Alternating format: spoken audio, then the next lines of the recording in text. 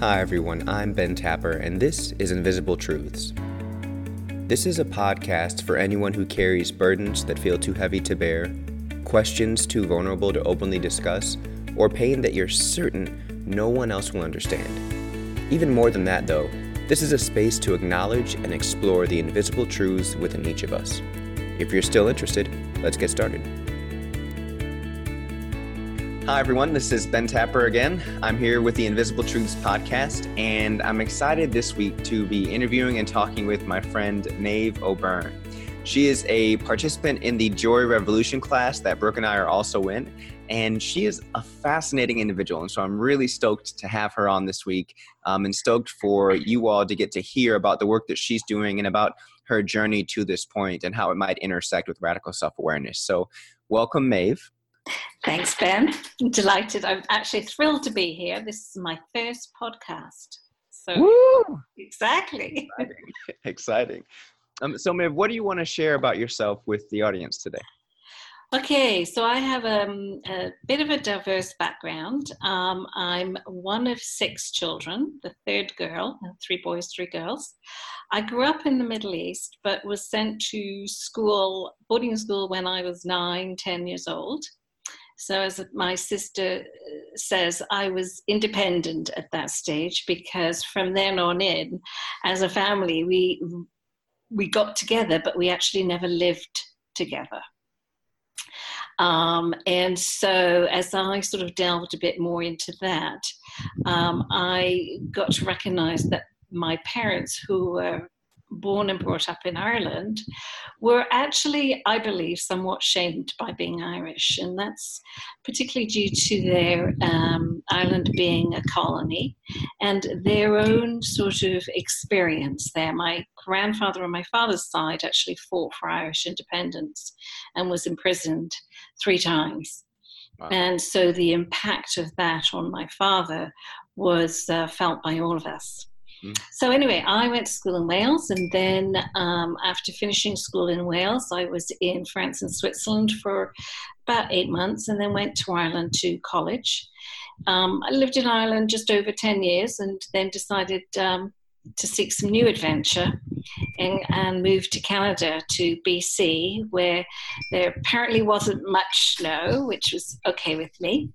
I don't do snow, and worked for over 25 years in the nonprofit industry, mainly in healthcare, but I worked in mental health, specifically around schizophrenia, in the arts, and really became very interested in how people work and react together, how they interact, perhaps is the best way. And for me, the first time I actually encountered racism was in Canada. And so that was a very interesting part of my journey. And then in about 2011, I decided to do a coaching certification, and then immediately after did a master's in interdisciplinary studies, and that was really focused on human rights, humanitarian work, and again looking at how we work together and how we communicate. So today I'm a coach. I work in the coaching industry, although I also work as a consultant around human resources, human rights, looking at bullying and harassment. I work particularly within the Indigenous community here on Vancouver Island, and I'm very interested in how we see bias, or how we forget that we all have our own biases. What has your journey navigating that cross-cultural context been like, and how has that context or those contexts shaped your personal identity? Great question. Well, for years, I really had trouble identifying who I was. I really, when we were small, living in the Middle East, my father didn't actually live with the expat community. He decided that we should just live with the community that was there, the homegrown community, if you like. Okay. Yeah. So, we moved from apartment to apartment, maybe to house, but we weren't with the other kids, as it were. So a lot of the people that we interacted with were from many, many cultures. And in fact, I remember arriving home one time as a small child to find that we had a couple of refugees from Gaza living with us. Mm. This was during the 7-Day War, so I was quite small, and they had gone out on their honeymoon and couldn't get back because where they lived had now been retrieved by the Israelis. So my father just said, oh, well, come and live with us for a while. The kids will be here. We'll just move the roads around. And so for years, and then sort of this Irishness, both my parents spoke fluent Gaelic, but wouldn't allow us to speak Gaelic because as far as they were concerned, it was a dead language. But we had to learn another language. That was really important. So we were basically told you learn French. It's a good language to learn. And so sort of there was this shame about being Irish. There was this sort of identification in the Middle East and living within the Middle East.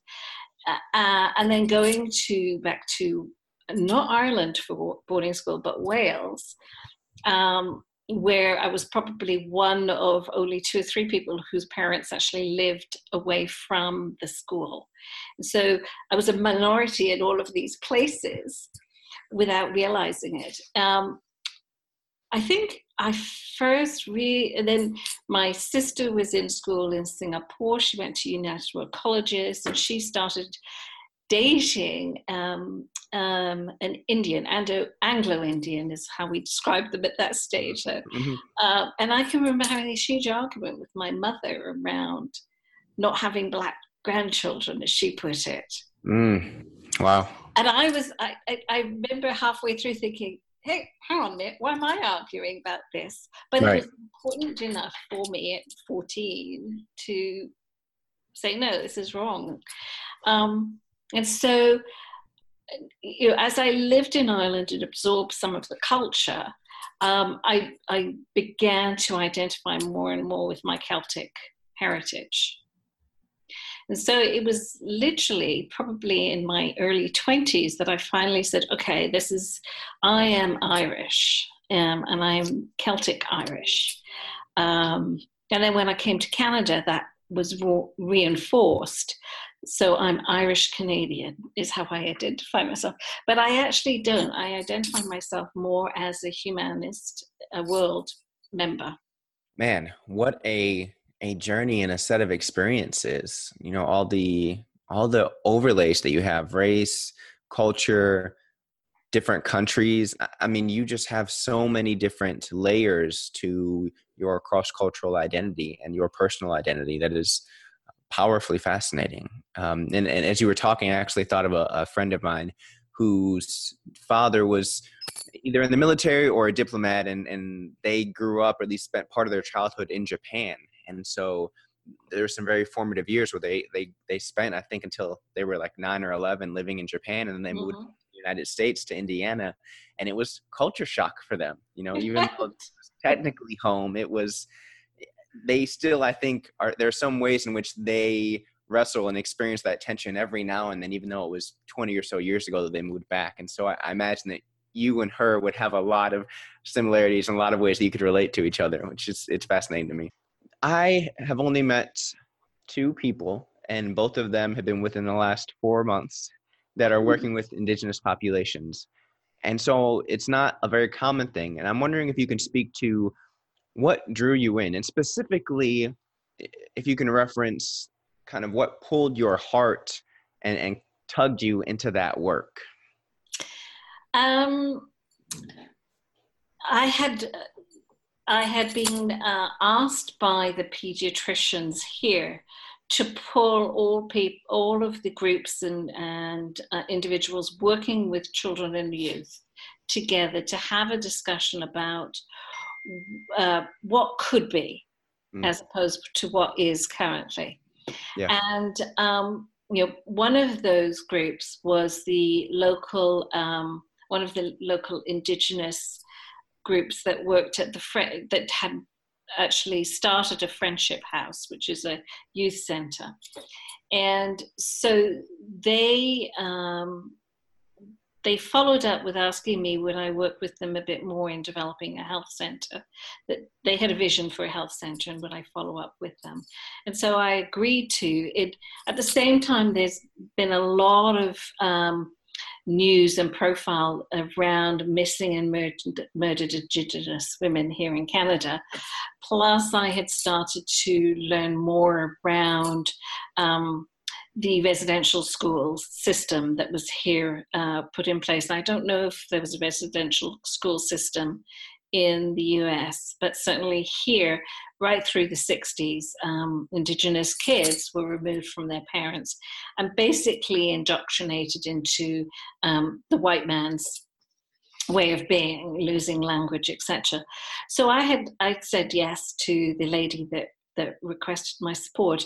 And, as I learned more and more about who the local people were, the more I felt that there were commonalities, actually. I looked at the commonalities between them and my background and my history, the Celtic history. And obviously something clicked because I was asked to work more and more within that, and particularly with new leaders or people who had been identified in the community as leaders, working with children and families who'd overcome themselves, often addiction, abuse, etc., and who now were trying to support other families. And so I was asked to come in as a performance leadership coach to work with many of them. So that's really sort of that little bit of background. The commonalities as I saw them are not just, colonization, but I looked at the Celtic jewelry and the Indigenous art world. And we both use a lot of animals and birds in our art. So sort of that was one of the commonalities that we had. The colonization of Ireland. Ireland is only, I think it's 97 years old as an independent nation. So, colonization went on over there, white on white. And so it's the repercussions, my grandfather ended up in the streets. Many of Indigenous people understand that through alcoholism. And so my father became not quite a ward of the state, but went to the state Christian Brothers School, where obedience was the thing, and you got sort of whipped basically with a cane if you didn't. So there were lots of similarities. And so as we grew and talked about some of those, there was we built trust. And working with Indigenous or other sort of peoples that are sort of on the sidelines, I think it's really important to acknowledge that right at the beginning, we have to build the trust between us. We can't actually just go into a relationship. And so that was one of the things. And I look at some of these women mainly I was working with, but many of these people, and the huge courage they've shown in overcoming what was, in some cases, such a dreadful beginnings, and how they struggle against the triggers constantly. Childhood trauma or trauma at any point in your life has a way of staying with you. And so I can imagine how much work and how much energy it takes to face that each and every day and to try to break the cycle that can infect entire generations. Yeah, and community, or sort of the white community in particular, still has a long way to go to show respect. And I think that's one of the key things that we can bring to the table is respect for others' cultures, sort of, and curiosity, learning about their cultures.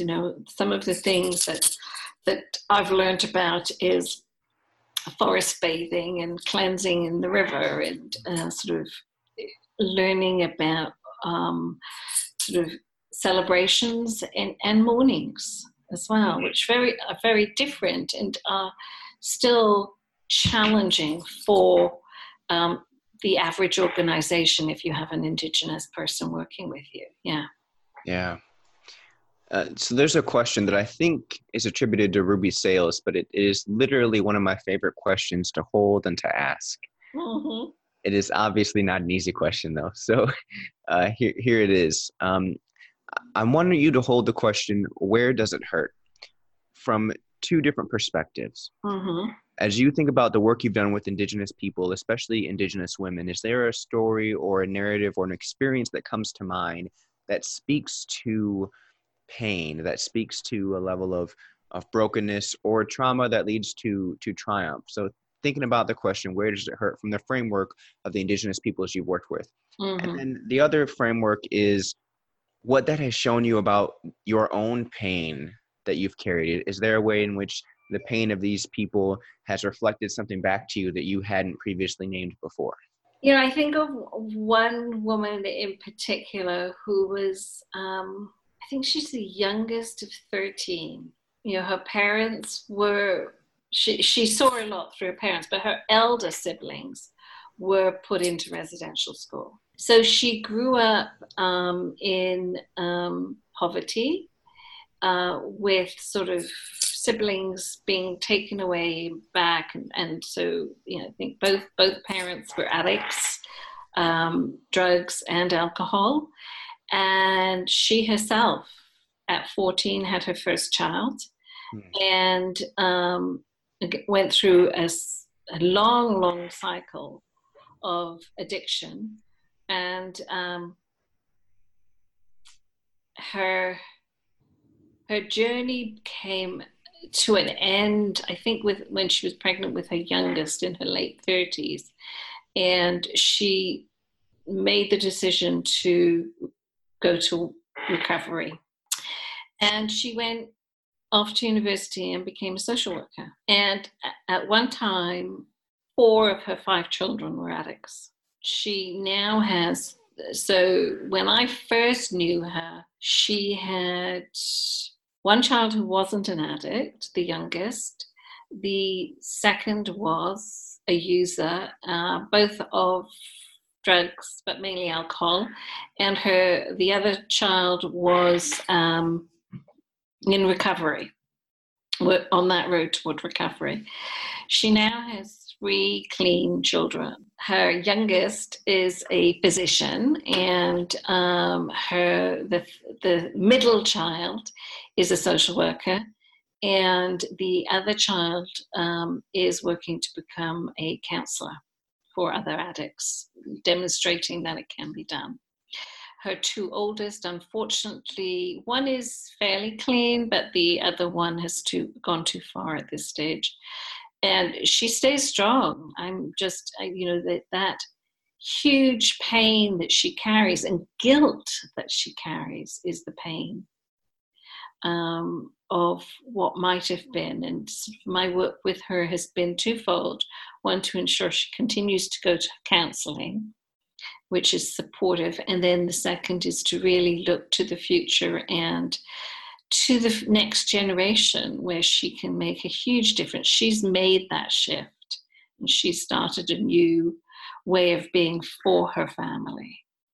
So I think, just to answer that first pain question, the guilt and the pain, which resonates, I think, really looks to me to where my father was in terms of his journey. Not sure. He was, I suppose today he would be called a functioning alcoholic, whereas his brother, who didn't drink, and we only discovered this because the boys parted in their 20s, didn't drink at all, but literally beat up his kids. So the impact of their father in that early life came about differently for the two of them, whereas my father would run away from confrontation. So sort of when I, sort of look at this lady's journey and the pain, I think how it resonates with me is as my father's daughter, I think, but also in my own journey. I was never addicted to alcohol, but I could certainly abuse it on occasions. And sort of in my journey, I was a single mum to two boys, and sort of that journey of pain and rejection, and probably the inclination to go and say, oh, I could lose it in a bottle, but having the knowledge that wasn't the way to go, sort of that touched the pain, the mother in me, I think, in ensuring that my children, or I tried not to allow the anger in me about the failed marriage, etc., play out for them. Yeah, it sounds like your own experience and your awareness of your family's generational cycle of addiction or violence and the pain that has been passed down allowed you to have some perspective when you could have followed in that cycle, followed in that pattern, and then just handed that off to your sons, but they kept you from doing that.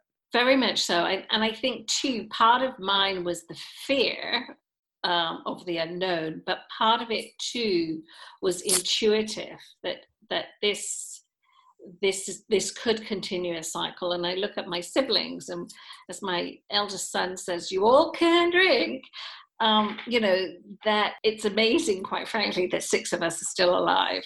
We celebrate it every 3 or 4 years when we get together, that one of us didn't sort of fall prey to drugs, alcohol, whatever. Yeah. It's so easy to use drugs or alcohol as a mechanism to cope with stress or anxiety or pain, and to not even realize that you're abusing them. And I don't mean to suggest that every time you use alcohol or drugs as a coping mechanism that you're abusing them. But I certainly don't think that's the case, because exercise can be used the same way, right? Exactly. But I do think that there is a line that's probably different for every person, where that coping mechanism becomes a little too regular and you become a little too dependent on that substance. Again, just like you can with alcohol or a relationship or any number of other things. And so if there's someone listening right now that thinks, oh, I wonder if that's me, or I don't think I'm addicted, but could I still be abusing this from time to time? How can they begin to hold that and understand if what they're doing is healthy or unhealthy? I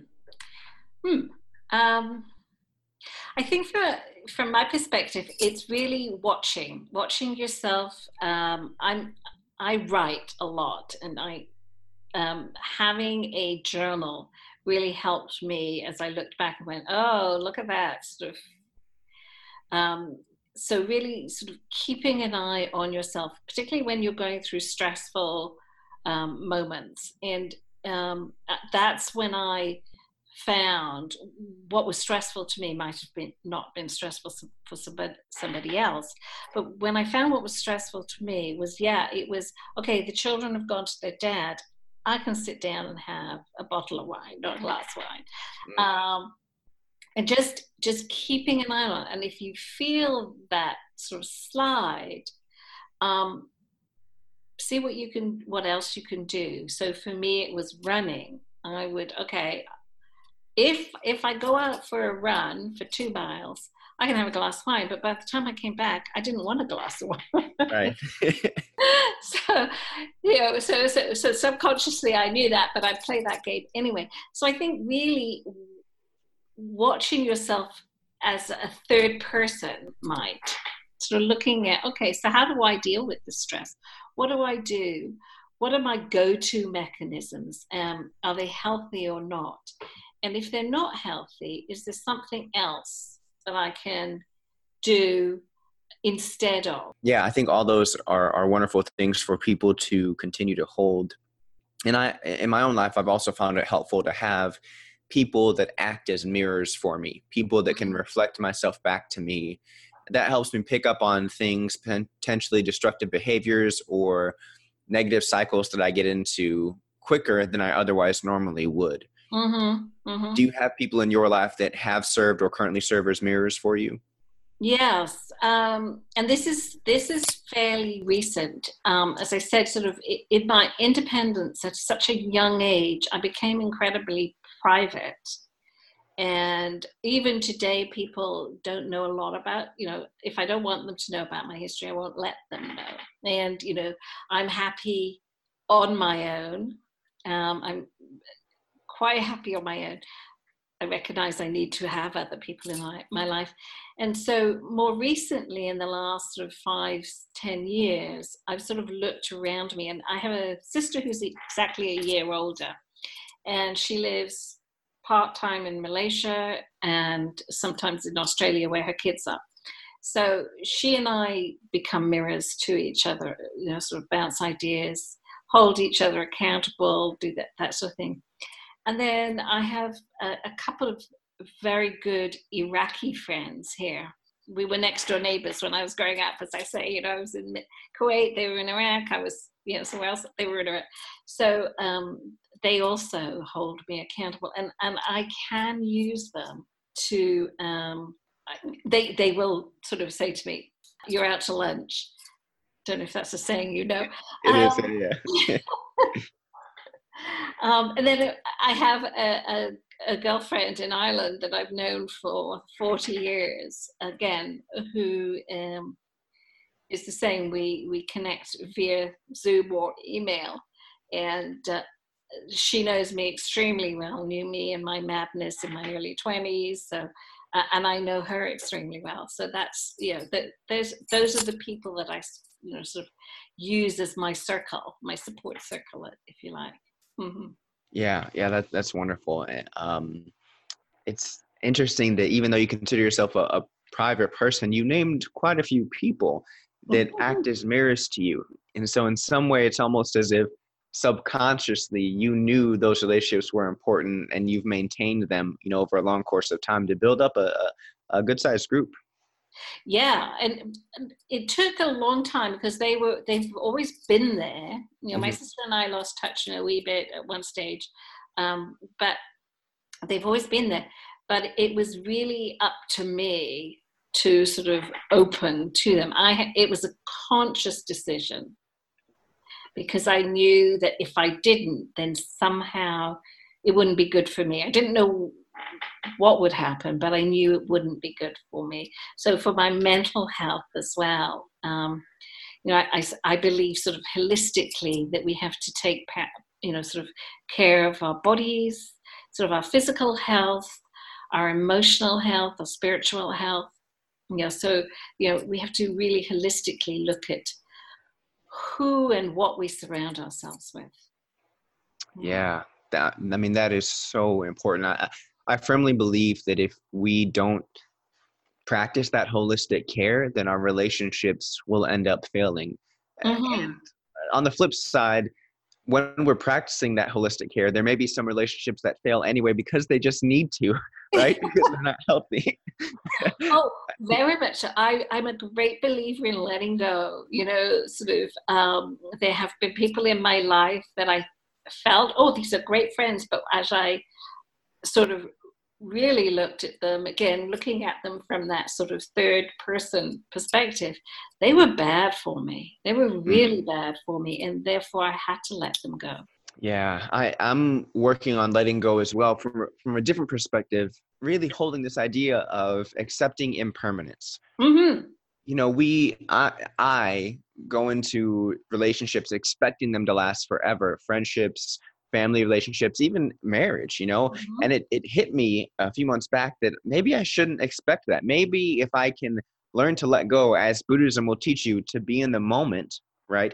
Then I can just appreciate any relationship for what it is in the moment. And if there's a change that comes, that I can just accept it. Now, that doesn't mean I don't work on the things I need to work on to be a better person or a better friend or a better husband, right?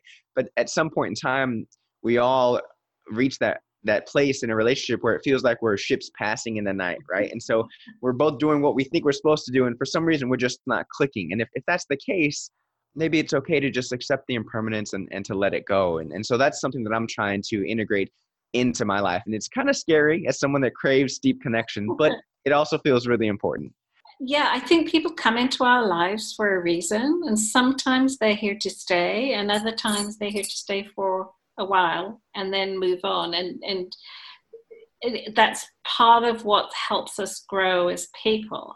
You know, I tell the story of myself, my little sister, and then myself at 10 and 11 traveling to the Middle East. We did this for about 2 years, and then the third year, somebody actually met us. So we would get a letter with our airline ticket and sort of, this is the hotel you're staying in, this is your flight, get to the, so we would go out, catch a bus. The boarding school wasn't much help. Catch a bus to London, often having to change somewhere, stay in the hotel. It was all paid for, grab a cab to get to the airport in time, not just for our flight, but to pick up the cigarettes and booze from the duty free. And I think we did this 2 years, and 3 times a year or whatever it was. And then we get on the plane and fly away. And then the third year, this man met us.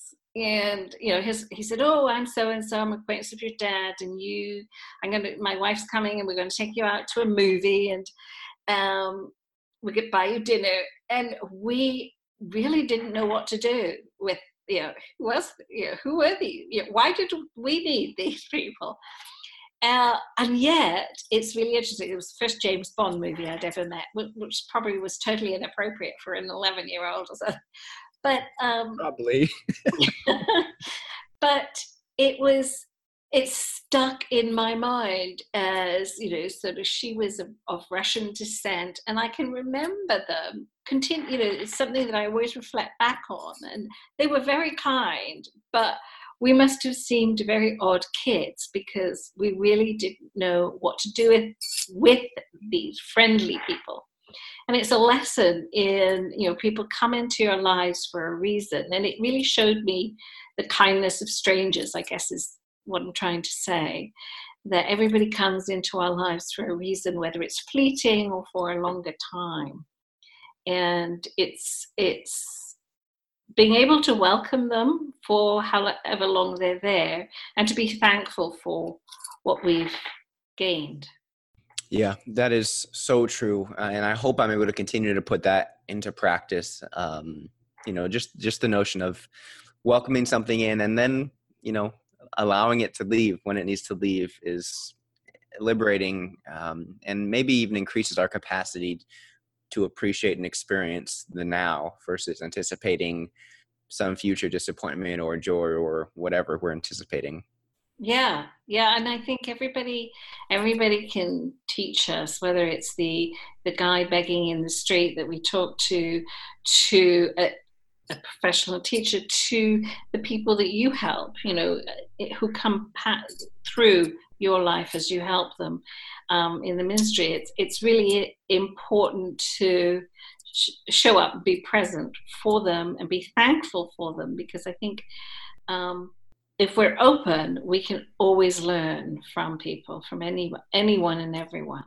That is beautiful. Excellent. Thank you so much for your wisdom today.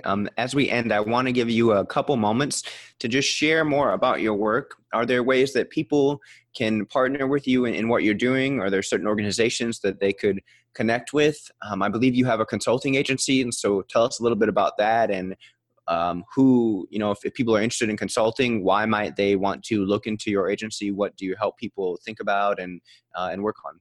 So I have a whole gamut of things that I do, Sure. But my consulting business is mainly around people. It's around communication. It's around looking at our biases and being able to recognize, acknowledge them, and work towards. We can never get rid of them, but work towards understanding them in our daily lives.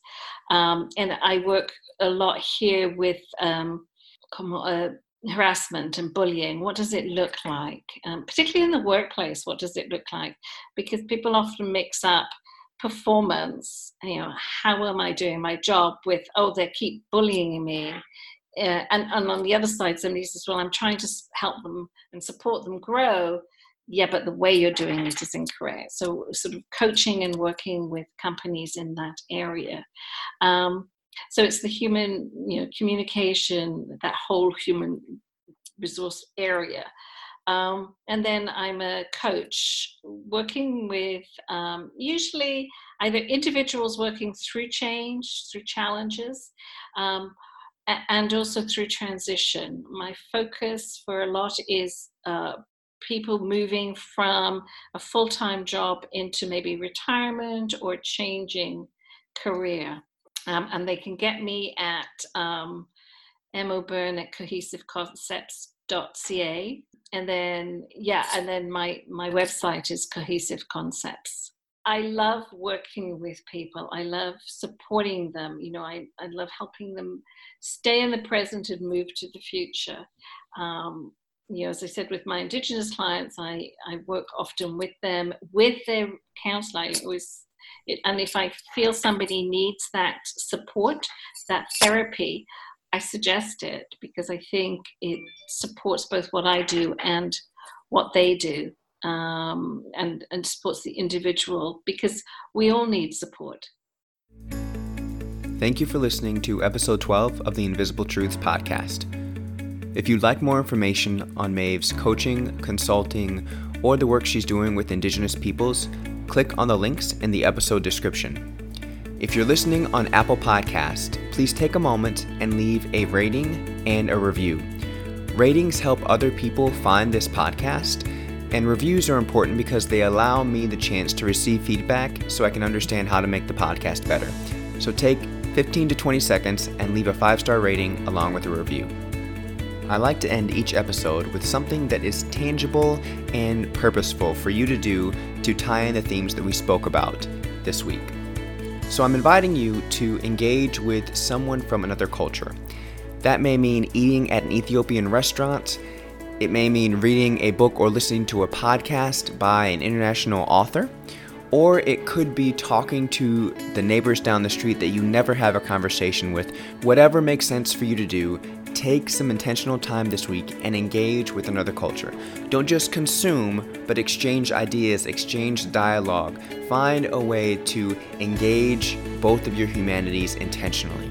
The reason this is important is because it pushes on the boxes of normalcy that we so easily erect in our lives, and it allows us to grow and be transformed as we each share in one another's humanity. So find a way to exchange humanity with someone from another culture this week. Once again, thank you for listening to episode 12 of the Invisible Truths podcast. Until next week, I'm Ben Tapper.